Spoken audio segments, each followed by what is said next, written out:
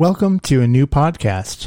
This is Everything with Everett, a talk show podcast hosted by Everett McConaughey from Boise, Idaho. The purpose of this production is to share thoughts, voices, and information to further a discussion on who we are as individuals, communities, and a global presence. Everything with Everett is open to all topics of discussion: faith, religion, history, finances, and, well, everything. Follow, like, listen, and subscribe. Visit everettmcconaughey.com. Today's podcast is brought to you by Everett McConaughey. Was your family always capturing birthdays, weddings, the holidays, or even the kids' first recital on VHS tapes? Those are pretty precious and treasured memories, aren't they?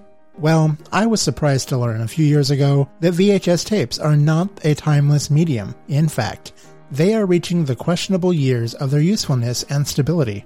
VHS tapes can sit in storage for years, and depending on how they are stored or even how they were made, VHS tapes often decay under a process called tape rot. Don't lose your timeless memories and treasures to the mechanics of yesterday. Email Everett McConaughey at vhs@everettmcconaughey.com to learn more about how your tapes can be digitally recaptured and placed on a digital medium that can be shared with the relatives at your next family reunion or passed down for several more generations to enjoy.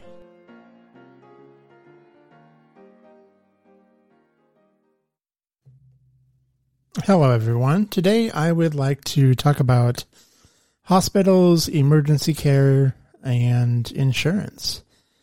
It's definitely a system that I think that we all know is kind of lingering in the background.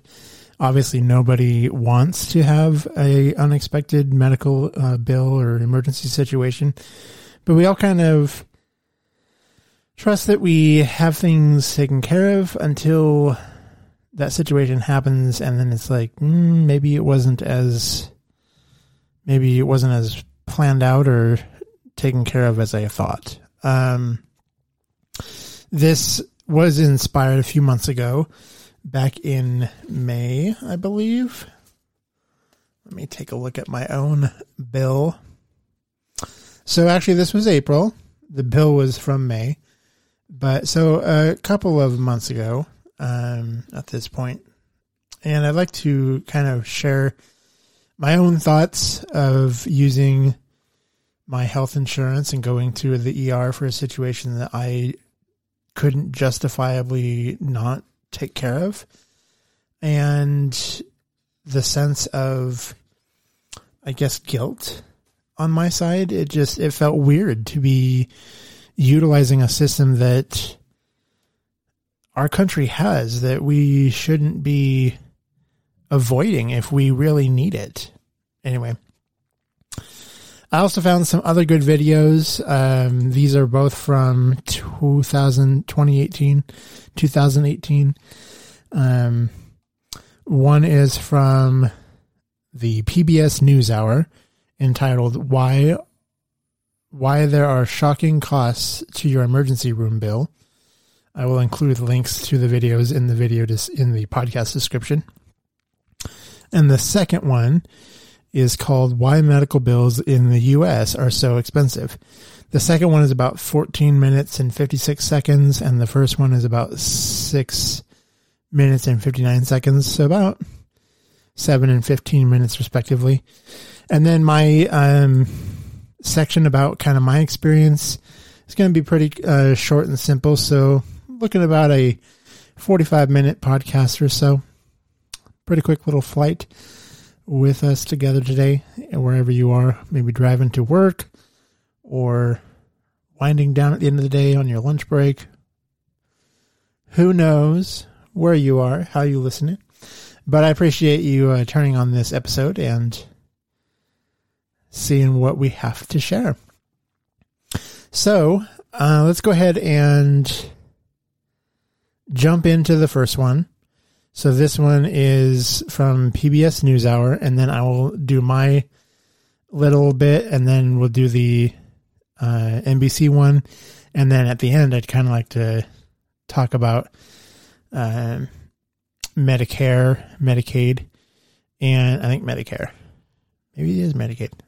I'll look that up while we're playing one of the videos, and then we'll wrap it up. So here is the first one from PBS NewsHour: why there are shocking costs to your emergency room bill.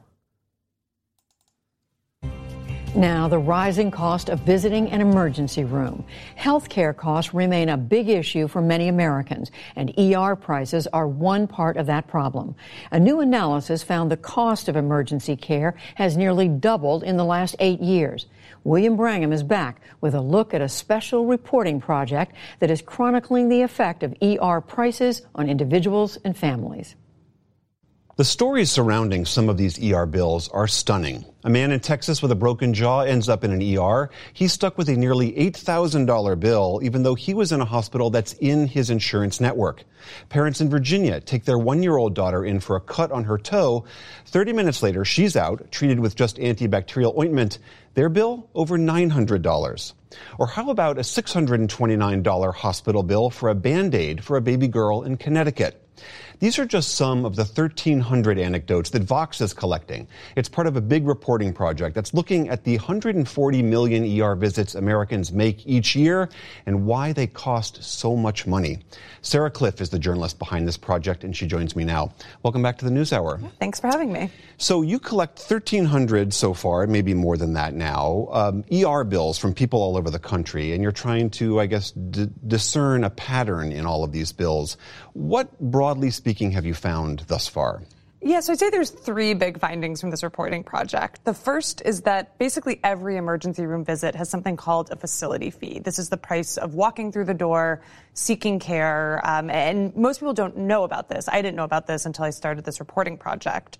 We know that those facility fees are really high. They're usually the majority of the bill in those cases that you were mentioning. And we also know they vary a lot. One hospital across the street from another hospital, they might have facility fees that look nothing like each other, but it's really hard to find information about them. You usually don't know what your facility fee is until you receive a bill from your hospital. You can't call ahead and ask what theirs is. No, you can't call ahead and ask. These are privately negotiated between hospitals and insurance companies. So it's a difficult market to be a patient in, to actually know how much you're going to pay when you do go to the emergency room. So that's one of the big findings. What were some of the others? So we've seen a lot of issues with out-of-network billing at in-network emergency rooms. One of our stories looked at this man in Texas who wakes up after being unconscious, left in a Texas... This is the broken jaw story. This is a broken jaw. So he wakes up with a broken jaw, starts Googling, is my hospital I woke up in network? He finds out it is. He feels relieved. But then it turns out that the surgeon who does his jaw surgery is not in network, and he receives an $8,000 bill. And it turns out this is pretty common, especially in Texas, to have out-of-network providers working at in-network emergency rooms. And again, it's really difficult for patients to find that information. You might think you're safe like this patient did, and then get a bill a few months later, which shows you really weren't safe. Have these costs been the same all along, as in just now we're paying attention to it, or they've been changing over time? They've been going up much faster than general inflation in the economy. But I think one key factor here is that deductibles are rising very, very quickly. So a lot of us, most of us who have insurance at work now have a deductible above $1,000. And that means we actually see our healthcare costs. Instead of the insurance just kicking in everything, we're expected to pay more. So I think we hear from more patients who are, paying that facility fee versus who might have had their insurance cover it in the past. In one of the stories in this series, you feature several analysts who argue that ERs are acting like monopolies, that they are monopolies and that they act that way. What does that actually mean? Stay with us. We'll be right back. Hey there, pardon the interruption. I know you were really listening intensely to this episode. My apologies, but I'd like to take a moment to let you know that there are other people who love this podcast as much as you and like hearing some really cool, interesting topics and discussions. And if you have a brand, product, maybe you have a podcast yourself, if you would like to advertise in this podcast, either a pre-roll at the beginning of an episode, in the middle, just like you're hearing right now, or at the end of podcast episodes, please let me know. I would love to help you connect with the listeners just like yourself with whatever it is you would like to get to their ears. Just email advertising@everettpodcast.com. Again, pardon the interruption. I will get you right back to this episode that you're listening to. Thanks.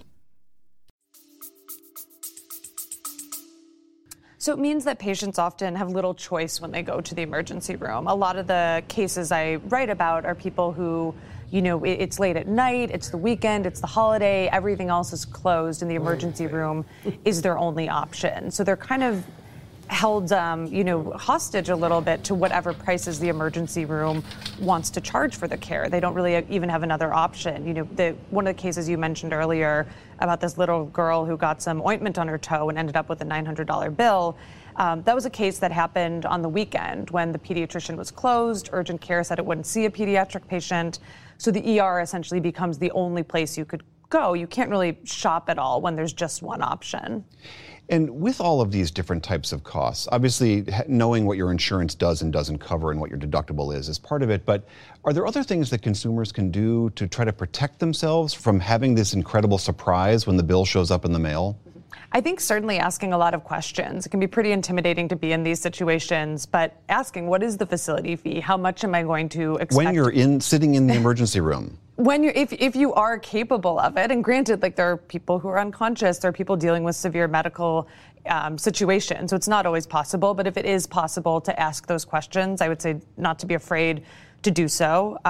Reaching out to the hospital after you receive the bill to ask questions about, well, why was it coded this way? Why am I having these fees? To protest the bills. Doing a lot of that in writing can be helpful, so you actually have a record of those interactions. But I think one of the frustrating things I've seen for a lot of the patients I've covered, a lot of times there just aren't good ways to protect yourself, that, it is very, very hard to put this on the consumer as their responsibility to kind of be a good shopper in this case. In your series, you also quote some people who argue that this is largely hospitals profit-seeking, that this is why the costs are going up. What do the hospitals argue in return? I assume they're saying, no, we're not just trying to make more money for ourselves. Yeah, so the thing I hear the most often from hospital executives is that it is expensive to run an emergency room. They have to be open 24/7, ready for stroke victims, for gunshot victims, and they are required by federal law to see everybody. They are required to get everybody to stable condition. They can't have someone die at their doorstep. So they argue we have lots of unpaid bills. We have to keep the lights on. We have to keep things running in case of those emergencies. And I certainly do think there is some truth to that argument, that emergency rooms are expensive places to run. But the place where the experts I've talked to become skeptical of that argument is that all the fees are really high, that, they're charging this facility fee to come in the door, then they're charging $800 for the eardrops, they're charging $8,000 for the oral surgery, that doctors are, it's not that you pay this fee and that you're in, but that there's really high charges even after you pay this fee that is supposedly there to keep the emergency room up and running. Sarah Kliff of Vox, thank you so much. Thank you.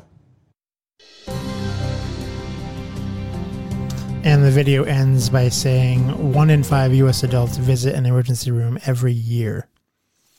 So going into my personal, the whole reason for this podcast is back in April, I had an issue going on for about a week.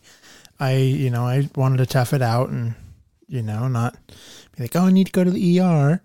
But I also looking back, there was a lot of kind of stigma that I was like, where did that come from? And I feel like it's a bit ingrained in our psyche and our country. We're supposed to be the best nation in the world. We're supposed to be the most advanced. We're supposed to have the best healthcare system.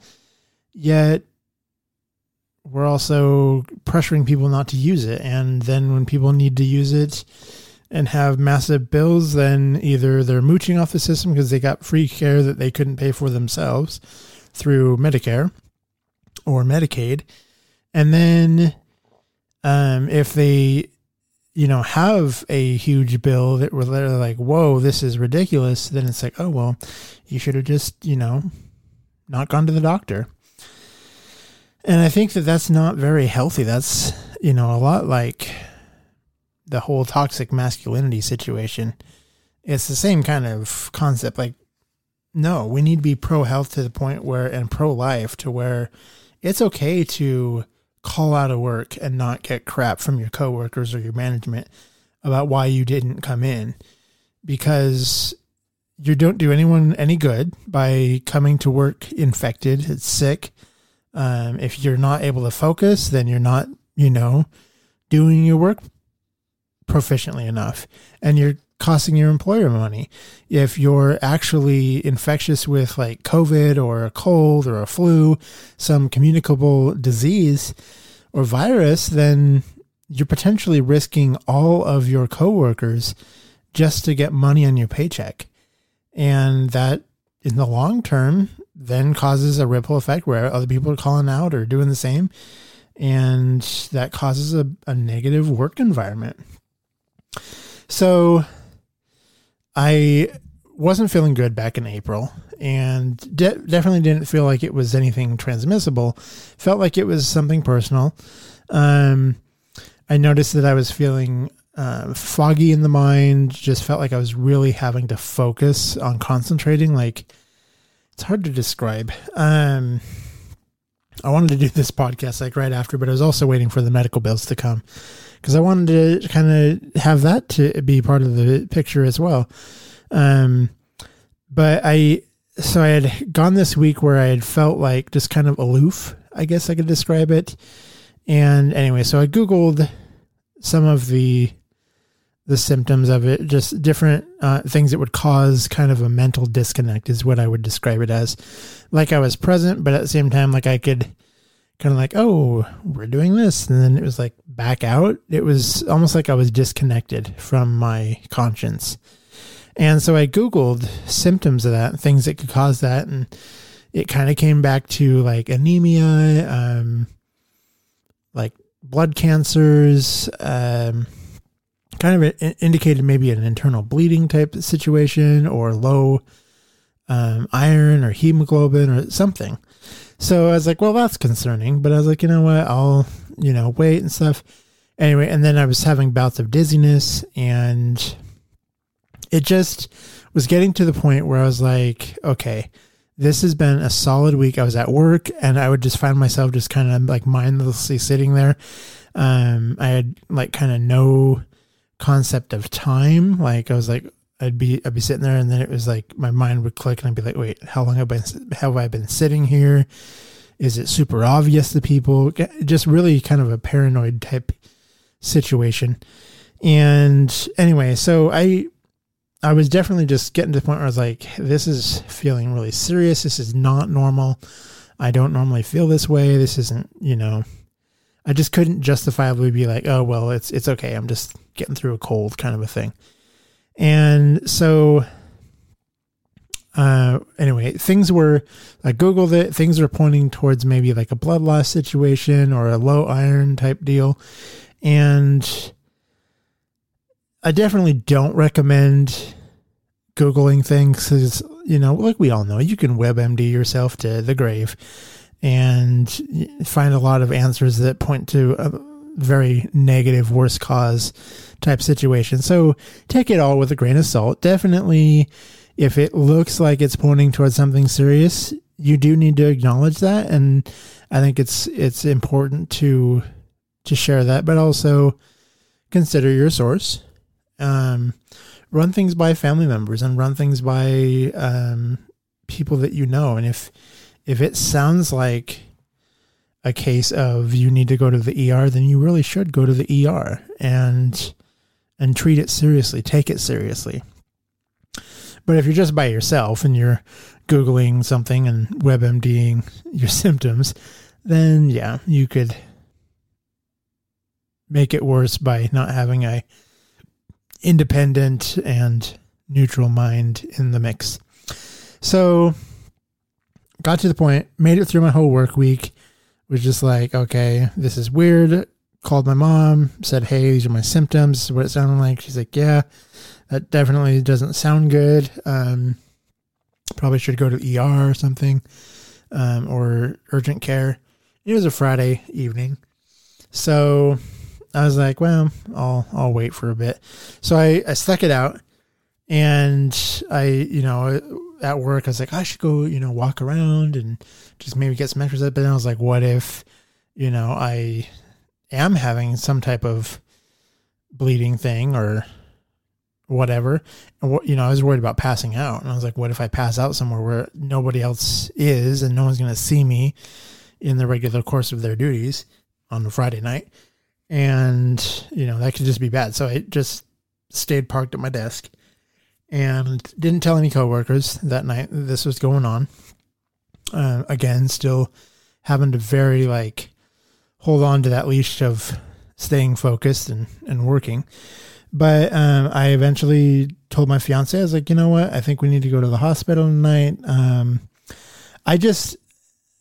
So part of the WebMDing, I found the symptoms of blood loss and iron deficiency, anemia, and I happened to take some high potency iron,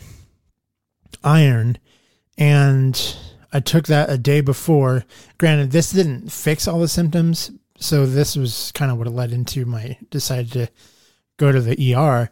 Was I took this high potency iron, and it was like a light switch. Things got so much better, very noticeably much better. And so I was like, oh my gosh, that really indicates that, maybe I'm on the right path to whatever this is. So I take the iron and I'm like, well, I can just, use this, get through. And it helped for a few hours. And then it kind of started creeping back. And the next day, I would take an iron and then it would improve, but then it kind of would slip a little bit. Definitely didn't ever get as bad as it was originally, I would say, but it was clear that something bigger was still happening. And I do want to caution that, you do need to be careful with taking things like iron. It is a heavy metal and too much of it can damage your liver. So again, they say it's not good to just pop pills and trying to cure something or look for whatever. But in my situation, I was definitely very desperate and I was willing to take that risk just to see if I got any relief from it. And again, I was still I was in that trial phase of knowing I might need professional help, but seeing if there's something I could do on my own to fix it. And it seemed like a reasonable thing. Obviously, I wasn't doing a surgery on myself or finding a way to make some pseudo over-the-counter drug type thing. I took a legit supplement that initially seemed to help and did change the course of some things, but ultimately didn't totally rid myself of it. So the next day, I went through work, all that jazz I just went over, and I told my fiance, I was like, hey, when you get off work, can you take me to the ER? I just can't justify, I was like, should I just take an ibuprofen and just sleep it off? And I was having the dizziness and just, there was some pain to it. I just did not feel right. And I was like, what if I pass away in my sleep? What if it gets worse? What if, I had no answers to confidently say this wasn't an emergency situation. So we ultimately agreed to go to the ER and we went in, and I remember pulling up, finding a parking spot, and I was just it was like I was a 10-year-old kid again. And I could just hear my father, I remember he had issues in growing up where he would kind of cry wolf and, get out of school or whatever, but we never did that. But we were always projected on we were going to do that. We were trying to circumvent the system or trying to take advantage of it, when in reality, I never said if I was sick growing up until I couldn't feel my legs. That's when I knew it was bad. But I didn't want to say that I was sick because I didn't want to be at home. I didn't want to stay home. I wanted to go to school. I wanted to power through. I wanted to be somewhere where I wanted to be. I didn't want to be home. And if I was sick, then I would hope that it would line up on a weekend when I'd be at my mom's house. I'd rather be around her feeling sick than my father. And I remember the day that I broke my arm in 6th grade, I wanted to go back to school, even though I had my arm in a cast. And he's like, no, you're going to stay home today. And I remember being so just mad that I didn't get to go back to school because I didn't want to be home with him. I mean, it wasn't particularly horrible, but he wasn't someone I wanted to be around. Anyway, but pulling into the hospital, like into the emergency parking lot, and I had him in my head, like, you better be sick. You're going to be wasting your money. You're going to waste your time. You're going to waste this medical insurance. You're going to wait, like, just all this like nitpicking, aggressive meanness was like in my mind as I can't justifiably not be here at the ER to seek professional medical assistance for issues that I don't know what was happening. But yet then as I'm about to walk in the door, I'm thinking, I'm wasting other people's time. I shouldn't be here. And that is such a nasty part of our country. And I feel like so many people politicize health and they guilt people into just dealing with it versus being a wuss or weak and actually seeking help. In other countries, like, they don't worry about sick time and things like that because they're pro-life, they're pro-health, and they want you to take care of yourself. Even if, that means everyone's paying into the health system, or maybe it's not, as perfect, quote unquote. But our healthcare system isn't perfect. I mean, yes, you have the stories of socialized healthcare where surgeries aren't the best and you don't get the, top of the line knee replacement type thing. They have kind of an economic version, and then they have a extra out of pocket buku version, which we have here in America arguably too, but still, like, you cannot say that our healthcare system is perfect or anywhere close to it. So I go into the ER, I tell him, like, I'm not feeling like myself. And the lady's like, oh, you mean like suicide type? And I'm like, no, like, I think I might have like an internal bleed. I don't feel good. Ended up only being there like 2 hours. Great care. Went to the same hospital that actually saved my life the day that I was born 30 some odd years ago. And they did a great job. They felt very professional, felt like, excuse me, felt like they took me seriously. And I could tell I was reassured that they weren't seeing anything of concern, but also they were hearing me out. They read through the medical history statements that I prepared to kind of share what I had been feeling in the days leading up to that moment.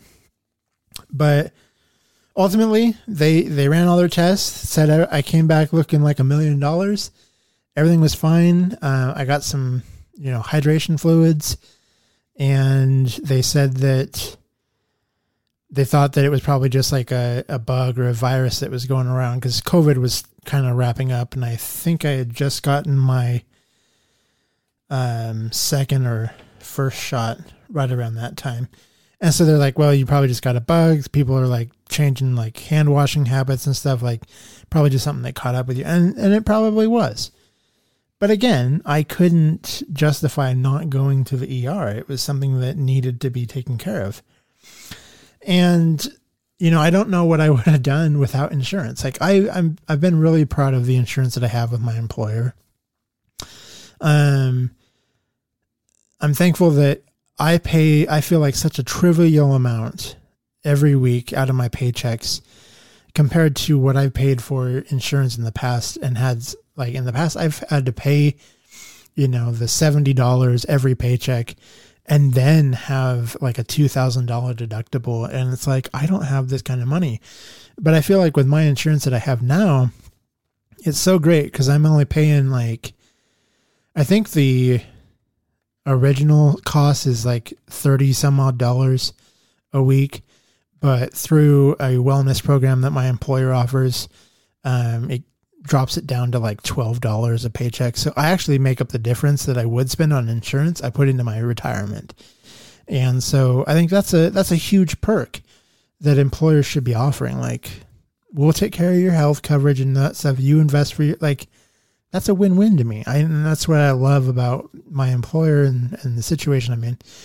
But I felt like my insurance really kicked in on this because I was like, oh crap, this is going to be an expensive, you're fine, checkup type thing. And I also didn't want to put it off to the next day and go through an urgent care because I was like, what if urgent care is like, we don't have the equipment to test this stuff. We don't really know what's going on. Like, I just didn't want to have two bills. I didn't want to have two different facilities just to go to urgent care to, quote, save some money and then have them be like, yeah, you should go to the ER. I was like, you know what? The ER, it's midnight. They've got all the tools to really get this analyzed now and give me some answers. It's a higher premium, but, I'm not going to have that $200 bill at one place and then a couple $1,000 bill at the next place. I wanted to just go to the place where I was maximizing my dollars. So I got two bills from the hospital. I can't find the other one, but it wasn't as big as this first one. The first one, just for the visit, they billed over $2,000, which just blows me away. And that's just for, let's see, that was for an EKG, emergency room bill, IV infusion, laboratory, pharmacy, radiology, because they took an x-ray of my chest. And then some adjustments came in after that. But so all those things, they were legit services rendered and all that has a cost. But had I not had insurance, I would have been looking at least for that, 2-hour visit. I would have been looking at close to $2,000, $3,000, $4,000, maybe even $5,000. Like, it could have been expensive. And thankfully, due to my insurance and the co-insurance, and so they knocked down the rates because of their, in-plan agreed upon stuff, and then the co-insurance, everything. That $2,000 bill jumped down to just under $500. So I'd rather pay, $500 versus $2,000. So that's a heck of a deal. Insurance does a good thing. If you have a good insurance company and a good employer who actually cares about what you will end up paying in an emergency situation. If your employer is just, getting the cheap insurance coverage plan just to be like, yep, we offer benefits, never mind the fact that you're going to have to pay more than you ever make from them in wages to actually get medical care. That's a problem. So anyway, that was my story. I went to the hospital because I felt like I needed to. I couldn't justifiably say that it was fine and I didn't need to go. And I think that we need to destigmatize utilizing a healthcare system that we already have. It may cost a lot of money, but there's also other things, to look for. There's Medicare and Medicaid, depending on your age and situation. I did just look it up. Medicare is a federal program that provides health coverage if you're 65 or older. If you're under 65 and have a disability, no matter your income. Oh, wait, hang on. It says I thought I was going to impromptu make that sound better. Medicare is a federal program that provides health coverage if you're 65 plus or under 65 and have a disability, no matter your income. So if you have a disability and you're basically forced into retirement, then Medicare can cover you under 65. And Medicaid is a state and federal program that provides health coverage if you have a low income.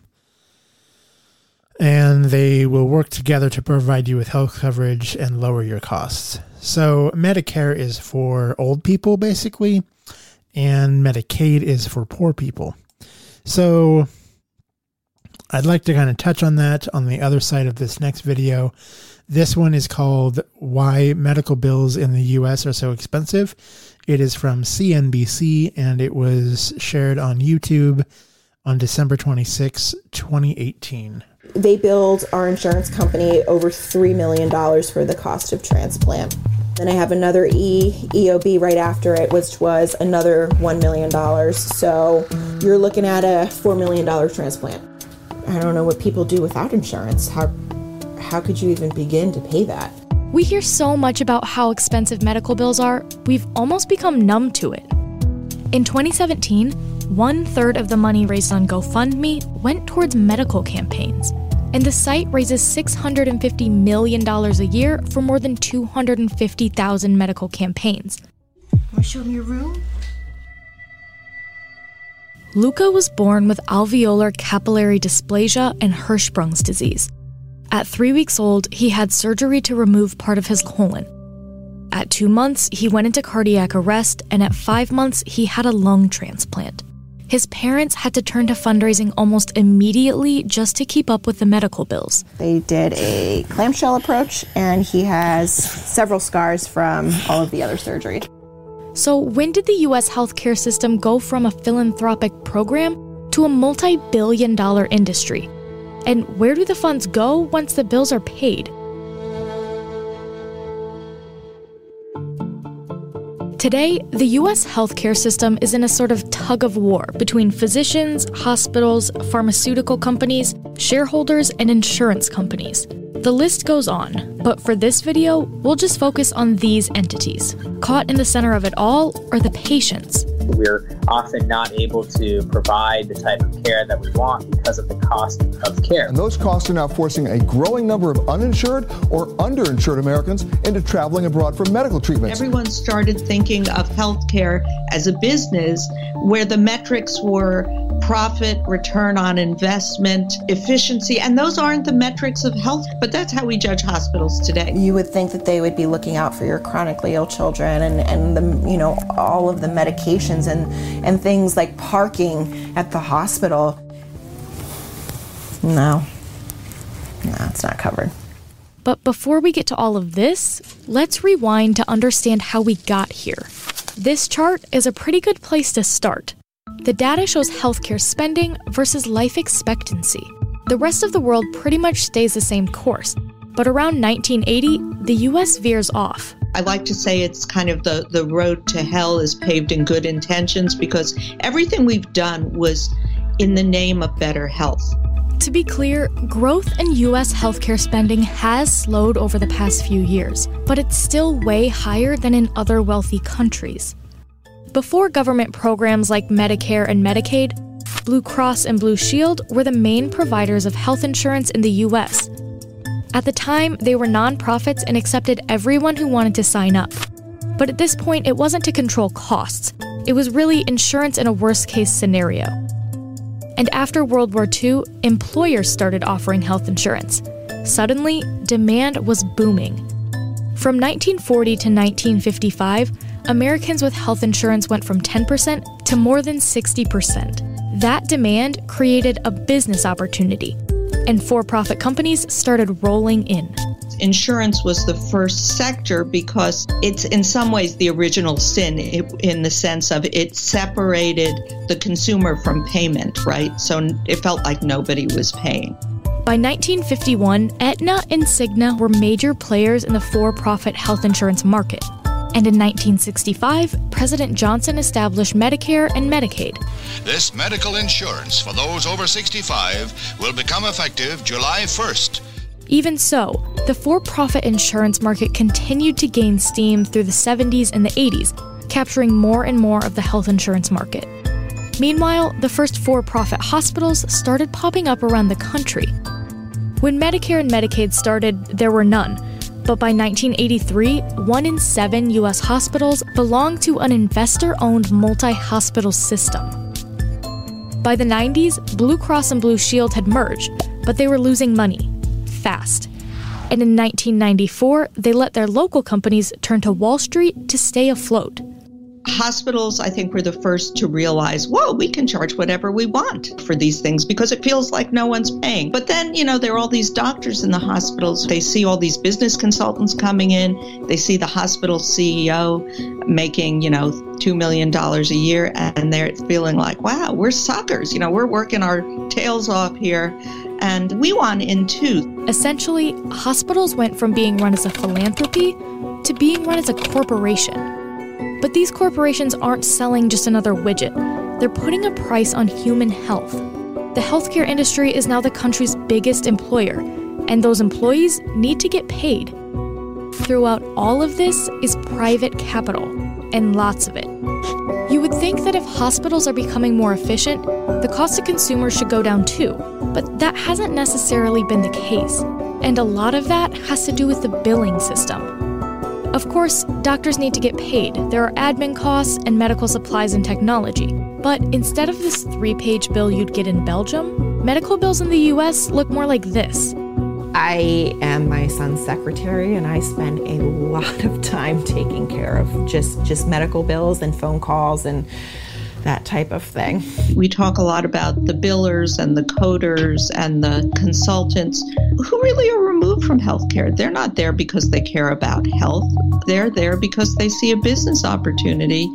And, you can't blame them in the sense of that's what their companies are supposed to do. They're looking for business. So a collection agency that does healthcare, to them, a bill is a bill is a bill. They don't care if it's for somebody's heart transplant or someone who was not very judicious and spent a lot more money on a Rolex watch that they couldn't afford. It's a bill. But how come those bills are so long? It has to do with something doctors call unbundling. Think of it like buying a plane ticket. You pay for the ticket itself, but there are a lot of extra charges squeezed into your final bill. $30 for a checked bag, $50 for a few extra inches of leg room, and another $3 for water. You get the gist. People get irate about it and an airline ticket, but in healthcare, we've kind of come to accept it as, oh, that's just normal. And part of the reason I wrote the book is to say that's not normal in other countries. Hospitals do this through a complex system of codes. New patient visit, 9920105. Emergency room visit, 9928185. Burn due to water skis on fire, V9107. Yeah, there really is a code in case your water skis burst into flames. As they do. Different codes mean different prices. Just take the codes for a laceration. You'll be charged a different amount depending on the size of the cut, where it's at on your body, and how complex the suture is. Coding historically was about tracking diseases, right? But in the U.S., pretty much alone, how you code a patient interaction is a billing construct. Again, something that had scientific and medical purpose gets translated into a business asset. Every day we spend hours going through checkboxes, typing notes, documenting things that we're supposed to document for billing purposes that we really don't think improves patient care. And the more that we spend time with computers, the more that we spend time billing, that leaves a lot less time for face-to-face interaction with our patients. And that's why most of us went into medicine in the first place. There are benefits to taking down all that data. In theory, it can lead to better results in the long run. Doctors may find things later that they didn't catch in the moment, but at the end of the day, it's just not working in the US. Some doctors say they're concerned about malpractice lawsuits, so they order more tests to protect themselves. Bills keep getting longer, and health outcomes aren't always getting better. The American Hospital Association declined to comment on criticisms of the current hospital system. But they do have a fact sheet explaining that hospitals often don't get paid the full amount that they bill. The AHA claims 2/3 of community hospitals lose money when the government pays Medicare and Medicaid bills, and that, quote, the hospital payment system itself is broken. And of course, a big part of that healthcare spending is on drugs and supplies, both of which can be hard to get insurance to fully cover. Oh, thank you, Luca. Can you show us what's in that box? Are these your ostomy bags? So we get 10 per box, and that lasts me about 2.5 days. What they're currently charging me is $1,178 this month for those boxes. Thank you. let's talk about one of the biggest issues weighing on the pharma industry right now, and that is drug prices. From $18 a tablet jumping to $750 a tablet, up 4,000% in just 24 hours. Do you feel badly about what's happening? No, in fact, we're increasing access to patients, Meg. We've all heard about Martin Shkreli raising the price of Daraprim, but what about colchicine or epinephrine? The prices of those drugs have both skyrocketed because one company has control over it. The response is usually the same. The companies need to raise prices to fund the research and development for the next drug. For the most part, high-priced drugs have patent protection from the government. They pretty much have a monopoly in a market. So very often you have someone who needs a specific cancer drug. There's one company that makes it. They're the only company that makes it. No one else can make it. And since it might be absolutely necessary for your life, they're in a position where they can charge anything they want. How is that possible? Well, there's not really anyone stopping it. Once people realized you can get away with this stuff, it became a race to the top.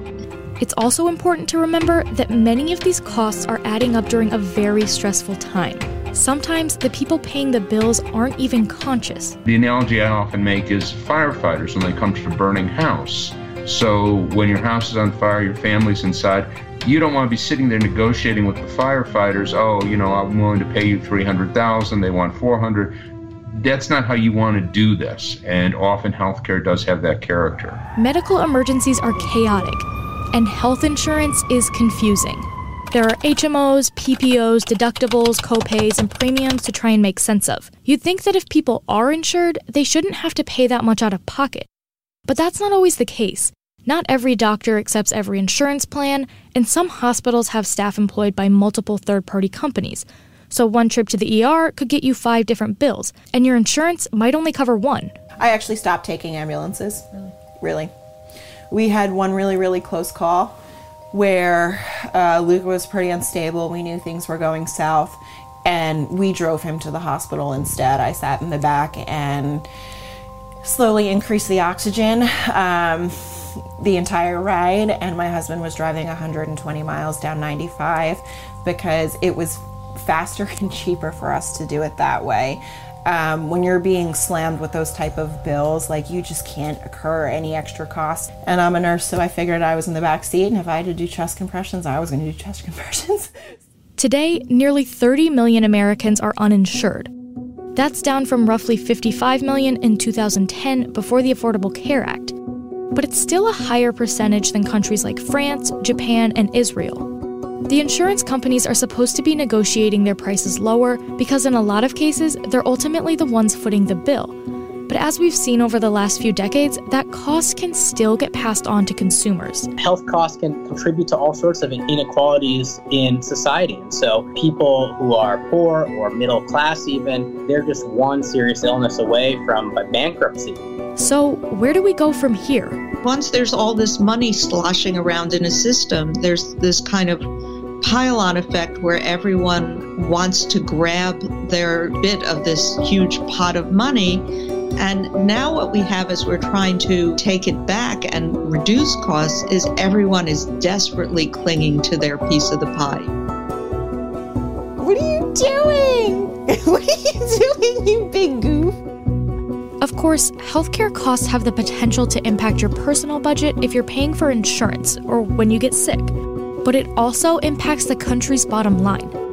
The government currently spends more than $1 trillion on healthcare, and the CBO expects spending on Medicare and Medicaid to double in the next 10 years. That's not just because the population is getting older. A large part of that spending will come from healthcare getting more expensive. There's no magic solution as to what to do next, but people are at least starting to think about the steps it'll take to turn things around. One is having a lot more transparency. Both doctors and patients and their families should have an understanding of roughly what it's going to cost them. Alternative route, having some sort of government manufacturing facility so that you could say to Shkreli's, okay, you want to do that? Guess what? Next week we're going to be on the market and we're going to be selling this stuff for $1 or $2 a pill. Ready, peekaboo. Ready, peekaboo. There is a very, very strong possibility that Luca will need a second lung transplant before he's 10 years old. He's already had one. They will list him for a second, and right now the policies in our healthcare system is they do not list him for a third. So I do not know if I will see my child ever hit his teens or 20s. It's pretty scary. Like, I don't know if I'll ever see him get married. It's just so unknown.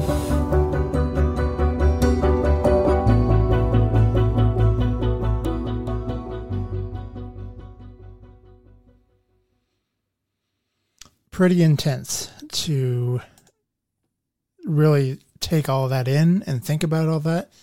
We all, to some degree, have our own experiences with this, just like that mom and her young baby boy that has the issues. How do we fix this?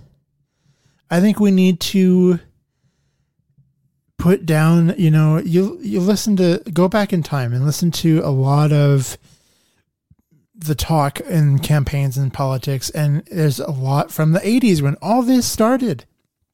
You hear a lot of the conservatives are, regulation is bad for business.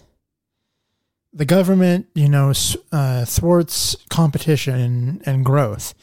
Or, the government, something slips through. The government, is clearly not able to do their job. Let's defund them. No, we need more regulation. We need to fix the regulations that were already in place that have been jimmy rigged and people are finding ways around the door latch. And we need to fix that. The 3 billionaires that played rocket competition and my rocket's got more windows than yours and they flew into space, they need to be taxed heavily. No one should be taking home $1 billion in salary per year. Again, like I said in the past, I'm not against you saving up money and having $1 billion in your bank account. That's kudos to you. But every single one of us, businesses, people, everyone should be paying a flat tax. 10% to me is going to be the same impact as 10% is going to be to Jeff Bezos. Straight, here's how much you made, here's how much you owe. And we need to make it so that we don't have to hire companies like H&R Block and third-party tax people to do this stuff. The government needs to have enough staff on hand where they can say, here's what was reported to us, here's what we need from you. You either overpaid, here's your check, or you underpaid, you owe us this money. And I think that we need to simplify and streamline our government and our society. We need to tax the rich so that we can have programs that pay for the hospitals and the medical care, that give the education to people that want to be doctors and help out. I'm not saying, pay medical school for someone who flunks all their classes. They have to pass the classes to get the perk. But if you want to be a teacher or you want to be a doctor and actually be the hands and feet of everything that is good in our world, you shouldn't have to be charging exorbitant costs to cover malpractice insurance, pay off your debts, and pay your rent at the end of the month. We put more money into the NFL, the cheerleaders, and advertising beer than we do our teachers and our healthcare system. We need Medicare for all. Everybody should have insurance. It shouldn't be employer based. Employers shouldn't have to be, picking the cheapest healthcare plan to give a little bit more of a kickback to their shareholders. Everything should be funded. It should be one direction in, one direction out. If there's costs and whatnot, then those hospitals need to send it to the government, and the government can say, hey, why are you charging for this? Nobody else does, or whatever. But the fact that, you can go to one hospital and that hospital is in your network, and because they couldn't have a full-time neurosurgeon on hand the time that you chose to come in or happen to come in through the situation, and they had to bring one from another hospital nearby, the laws need to have an umbrella to where if you go to a hospital that is in your network and covered under any other situation, that doctor is practicing under the authority and flag of that hospital. They need to be covered by any insurance that they do or don't have outside of that hospital. The hospital needs to handle the billing and all that jazz. So the doctor can say, hey, I charge $900 for this service. He needs to submit that bill to the hospital. The hospital needs to submit it to insurance. Your insurance covers it. And then it should be between the doctor and the hospital if there's a discrepancy. That should not be going to the patient. Patients should not be choosing to pay the bills, put food on their table, keep a roof over their head, or go check out the pain in their stomach, abdomen that could kill them, or could just be bad enchiladas. That's the American healthcare system. That is our great and amazing country. And yet we want to sit here and bash about, socialized healthcare.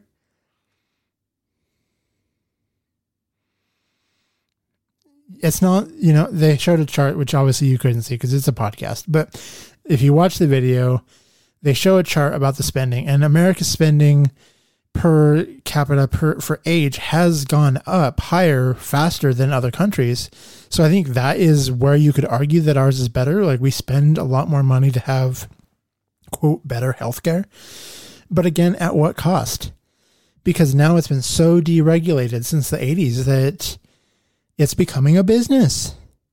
How things are coded, like, I'm not even working in medical history or the medical field, and I think about that, like, when I go in for my annual physical, do these people know this is my annual physical? Are they going to code it right? And it seems like every other time they do or they don't.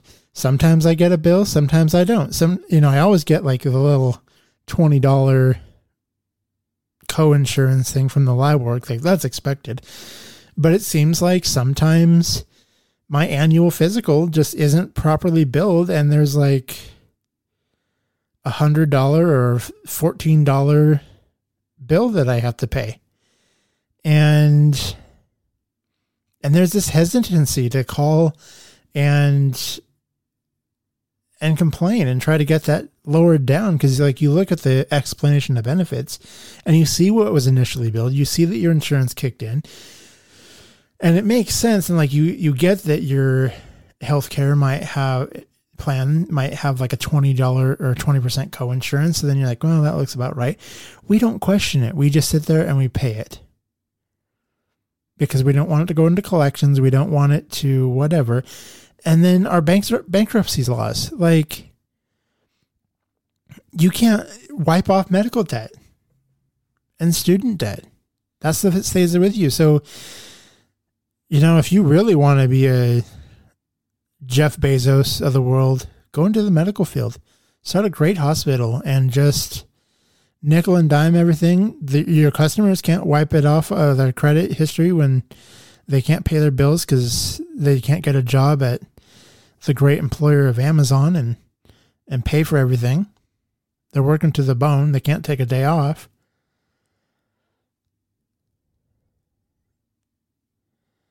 It's ridiculous. And we need to get this fixed. So there's some other great videos out there that I've seen about this whole healthcare situation.